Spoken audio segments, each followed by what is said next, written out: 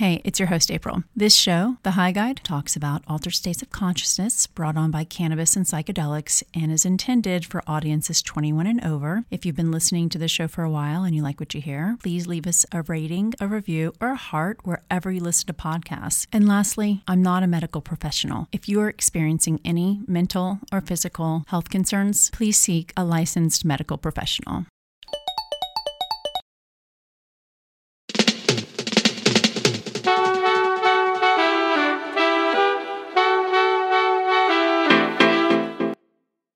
Hi, everyone. Welcome to the High Guide podcast, where we continue our weekly exploration of psychedelics for women. I'm your host, April Pride. If you're coming to this show to learn about neuroscience or chemistry, you'll get just enough of that to make you dangerous. Don't worry. Like Mark Ronson, I too am sapiosexual, smart is most definitely sexy, and psychedelics are both. And the sexiest of them all, which technically is not a psychedelic, but rather an empathogen, which are a class of psychoactive drugs that produce experiences of emotional communion, oneness, relatedness, emotional openness. Yes, on this Valentine's Day, of course, we're going to discuss my favorite all-time, dare I say, drug, the love drug. And what we're talking about is MDMA, commonly referred to as Molly or ecstasy. I know some of you listening out there, you've took it when it was called ecstasy. That's when I took it too. First synthesized in 1912 by Merck, but not popularized in its current fashion until the 1970s, when Andrew Shulgin's work with the substance gained traction. Celebrated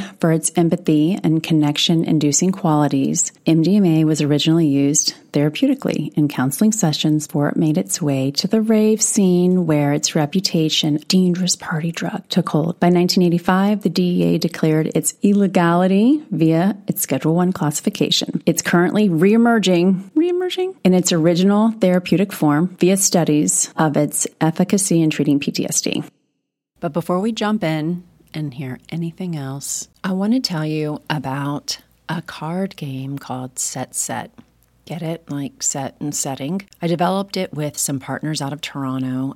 And the intention behind the cards is that anyone can integrate their psychedelic experience after the fact or in real time, which is really the intention with the cards, to take, say, a museum dose, which is about 0.5 gram, 0.75 gram, and get together with some friends and play the cards. Start to laugh, see what happens.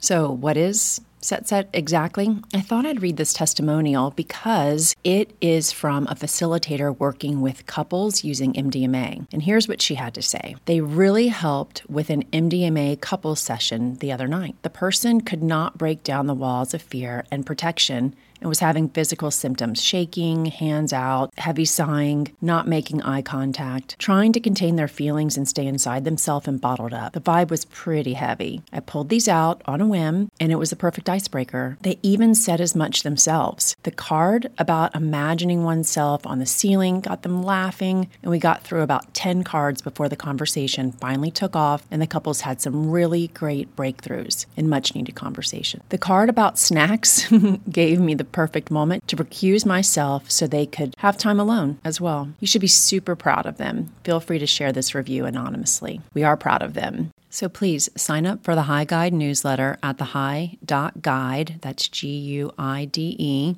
to learn about upcoming events in Seattle and Toronto this spring. This recent story that I heard from a listener of the High Guide and who is new to MDMA, and she consumed MDMA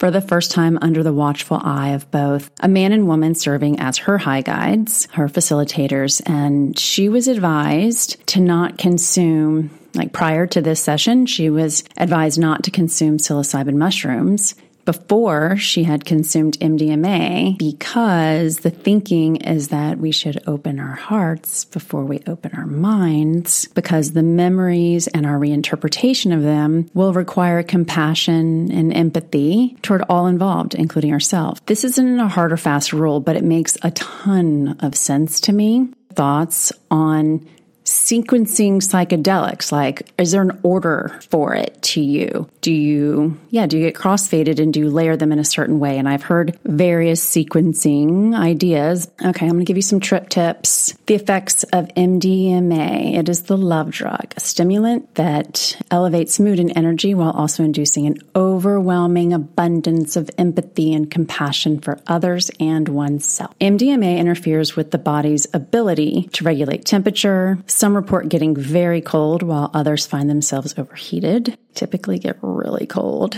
A dose. Okay, so you can Google search and find out what I found out, which is a recommended dose of 80 to 125 milligrams. The duration. Onset begins about 45 minutes after consuming, and it can continue for 4 to 6 hours. Dissolving MDMA crystals in water can speed up the onset of effects. I prefer to get 1 tequila at the beginning of the night, dissolve it in that, and then water for the rest of the night. Although we don't recommend this method of consumption, if you could see me, I don't recommend this, but people do this. They snort Molly. That can speed up the onset of effects, but the high is shorter lasting, and I find it to be less of the high that you want when you take ecstasy or MDMA. Oh, here's a pro tip. After snorting anything, remember to use a neti pot before bed to reduce residual negative effects the next day. All right, we have something you should read. Oh yeah, this is good. This is linked in our show notes. This article is mind-blowing. It talks about how there's this club in Dallas. That's where MDMA really was huge, and Texas was where it was in the 1980s. For some reason, that's where everyone was getting ecstasy. And you could order it at a bar with your drink from the bartender. Just walk up to the bar. It wasn't illegal. The truth of this story is really good. And it was originally shared on the pages of Playboy, but you can read it on the MAPS website. Again, linked in the show notes. You should listen to the episode on Goop's podcast about Molly, also linked in our show notes. And I just watched over Christmas break. There's a documentary on Amazon Prime called Limelight, and it's brought to you by the same filmmaker behind Cocaine Cowboys, but the production quality on this one isn't as good. And it's very 90s, which is appropriate because they're telling a very 90s story about the people behind the music and clubs that brought ecstasy across the pond and into the mainstream in the U.S. So this week's quote is a song lyric. I think this song is kind of old. It's by The Streets, Blinded by the Lights. People know the song. Maybe I shouldn't have done the second one. I feel all fidgety and warm. Probably know those lines. Thank you for listening to this episode of The High Guide.